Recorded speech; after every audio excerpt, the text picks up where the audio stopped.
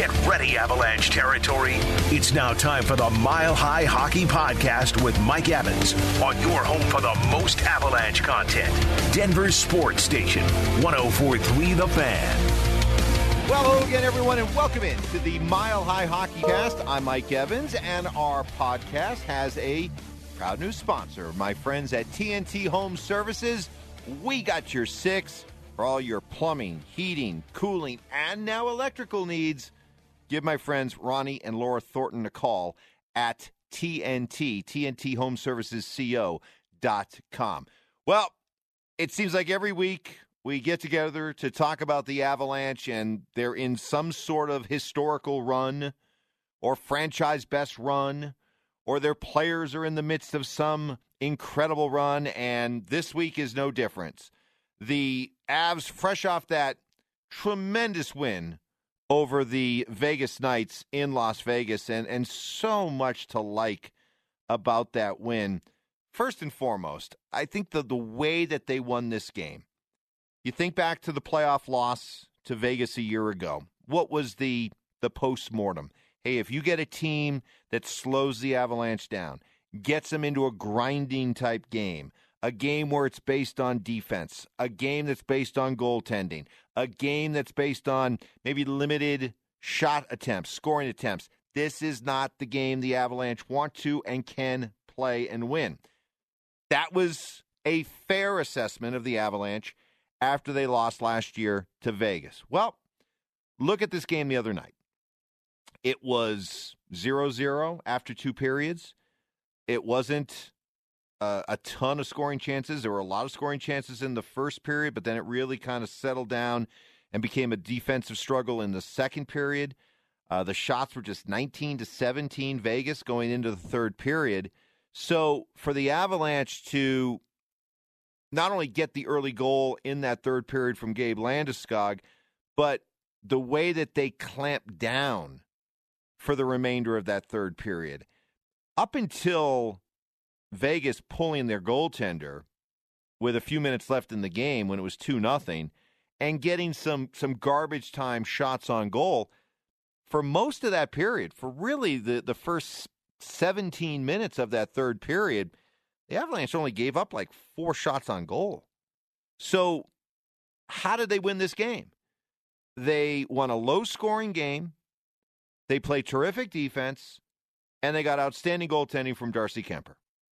They won on the road, third game in 4 nights, by the way, back-to-back, after losing at home to Dallas. And they go into Vegas and get the win. And by the way, don't dismiss what the Avalanche did by trying to diminish it by saying, well, how did Vegas look at it? Was Vegas really looking at this as a big... It was Jack Eichel's debut. And there was a noticeable buzz in the building because of the high-profile nature of the Jack Eichel trade and people being familiar with Eichel's story. High pick, second overall pick to Buffalo. First 4 years in the league, averaging close to 28 goals per season. Gets into the beef with the Sabres over his neck injury and whether or not he should have this experimental surgery that nobody else in the NHL had ever done. The Sabres didn't want him to do it. He wanted to do it. He ends up getting traded. And so this was his first game of the year, and it came with a lot of hype. So there was energy. And Vegas was ready to play. So, don't dismiss it as, well, it was just another game for Vegas, and it meant everything for the Avs. Not the case at all. So the Avalanche win the way they do. It is, to me, a reminder that this is a different team than the one that lost last year. And I was talking about this with my partner in the morning, Mark Schlereth, and I asked him, I said, do you see some similarities between the loss that you guys had to Jacksonville, that stunning playoff loss that you had to Jacksonville, but in hindsight, it turning out to be the catalytic event that led you guys to winning 2 Super Bowls in a row? Do you see that potential with the Avs when it comes to what happened last year, losing to Vegas? And he said absolutely, that it can have that kind of effect. And you see an Avalanche team right now that is so dangerous because, hey, last year they were a great hockey team. They were the best team in the NHL, but maybe they didn't quite understand the bullseye that was on their back, and they weren't mentally steeled, mentally tough enough battle-tested enough, battle-hardened enough to be able to go out and deal with that kind of adversity. Hey, look, you get embarrassed, and it was embarrassment what happened last year to Vegas, and you come back and you just, I know it's cliche, but it does feel this is a team that's on a mission, and this is a team that's not going to be denied, and they know what happened last year. They know what was wrong, and they are hell-bent to fix it and to be different this year. And man, they do look like, well, it was 2001, and what was it, the Ray Bork 16W, mission 16W, 16 wins to the Stanley Cup, mission accomplished. This team seems to have that kind of hunger to them. And, boy, they are playing well. As I said at the beginning of this, that it seems like every time we get together to talk, they're in the midst of some kind of historic run. So the latest, right? They had that 19-game home winning streak that got snapped the other night. Well, here's some more numbers for you. The Avalanche have won a season-high 6 straight road games, tied for the third longest road winning streak in franchise history. 7-0-1 in their last 8 contests away from home. And then there's some of the individual numbers. And you talk about Darcy Kuemper. Now, since coming back from injury on December 8th, Darcy Kuemper is 15-0-2 in his last 19 games. Setting a franchise record. Here we go with more franchise records. Setting a franchise record for consecutive decisions with a point. Surpasses the previous mark of 16 set by both Peter Budaj and Semyon Varlamov. Did Peter Budaj get a video tribute? I'm not sure when he came back. But that's how well Darcy Kuemper's playing. And it's funny, and in an ironic way, but it was a fair point. If you listen to this podcast just a few weeks ago, I was talking with Adrian Dater from ColoradoHockeyNow.com, our Avalanche insider here at the Fan, and he was saying, look, I'm hearing legitimate rumblings out there that the Avalanche are in the market for a goaltender, that Joe Sakic isn't convinced that he has the guy in Darcy Kuemper. And if he's not necessarily looking to go out and make an upgrade, a trade for a goalie, he is very much open to the idea of a goaltending competition over the rest of the season before the playoffs between Darcy Kuemper and Pavel Francouz. Well, all that now seems a moot point, right? With the way that Kemper's playing? I mean, how can he not be the guy as we get ready to look ahead to the playoffs? He's playing outstanding hockey.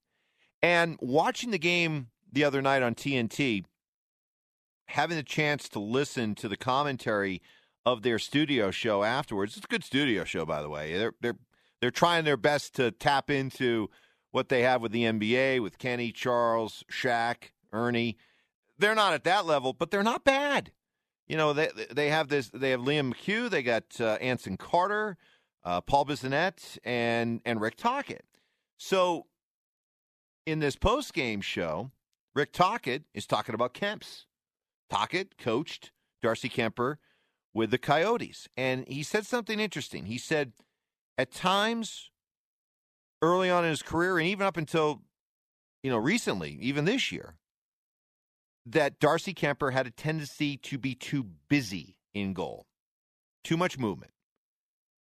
Too much unnecessary movement. And it would lead to being caught out of position, overreacting to plays, giving up rebounds.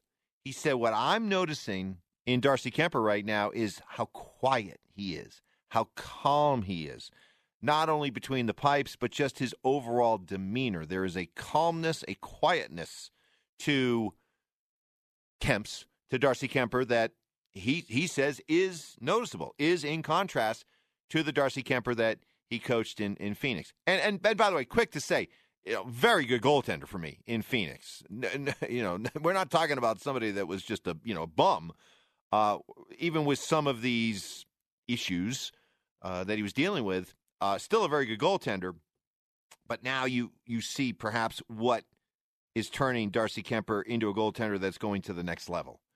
And somebody who knows him very well sees those differences, remarking on those differences, impressed with those differences.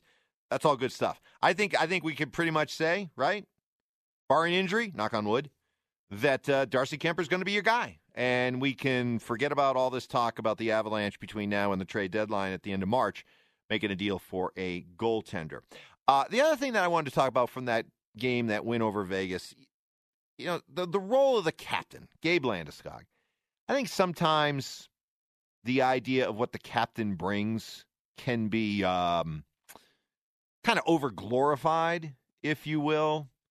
But, man, there are so many times with Gabe that you see him say things that just are like, wow, man, that's just, whatever we think of what a captain is, however we build it up in our mind, boy, does this guy seem to check a lot of the boxes, right? Whether it's standing up for a teammate that an opponent takes a run at, and he's there to immediately stand up for him, we be willing to drop the gloves if it comes to that.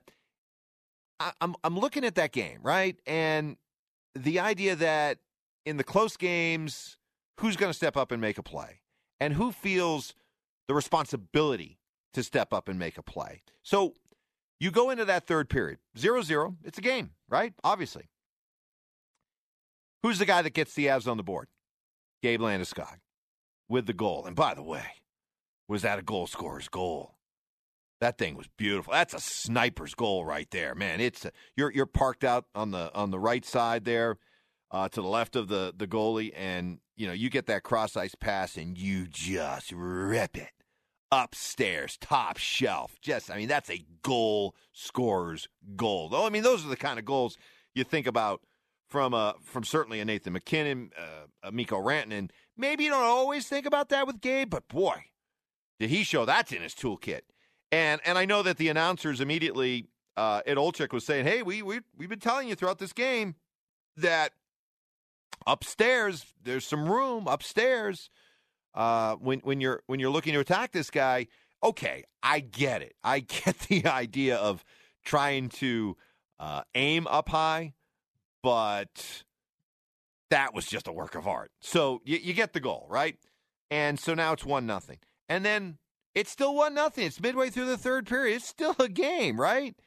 And there's Gabe up along the boards, hustle, effort, trying to pull away, draws a hooking penalty. Avalanche go on the power play, and just a few seconds later, beautiful cross-ice pass from Nathan MacKinnon sets up Rantanen for the goal. 2-0, game effectively over.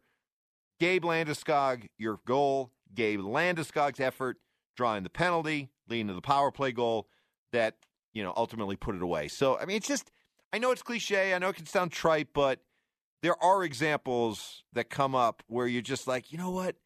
That's what a leader does. That's what a captain does. And boy, did we see that in that game. Fun game. What a raucous environment. We had our man D-Mac. He went out there with his family, little family get-together. They went to the game, and he said, I loved what he said. He goes, I've covered a lot of hockey games in my life. I've never, ever seen a presentation, a scene quite like what you see at a Vegas Knights hockey game. And it looks like it's a blast. And he said it's definitely a bucket list item for a hockey fan. Get on out there, especially if you can see the Avalanche play there and win and leave that raucous crowd quiet on their way out. Want to thank our new sponsors for the Mile High Hockey Podcast, TNT Home Services. TNT Home Services, we got your six. Give them a call, 720-500-1979, 720-500-1979, and at TNTHomeServicesCO.com, new proud sponsor of the Mile High Hockey Podcast. We'll be back again next week with another one. I'm Mike Evans. So long.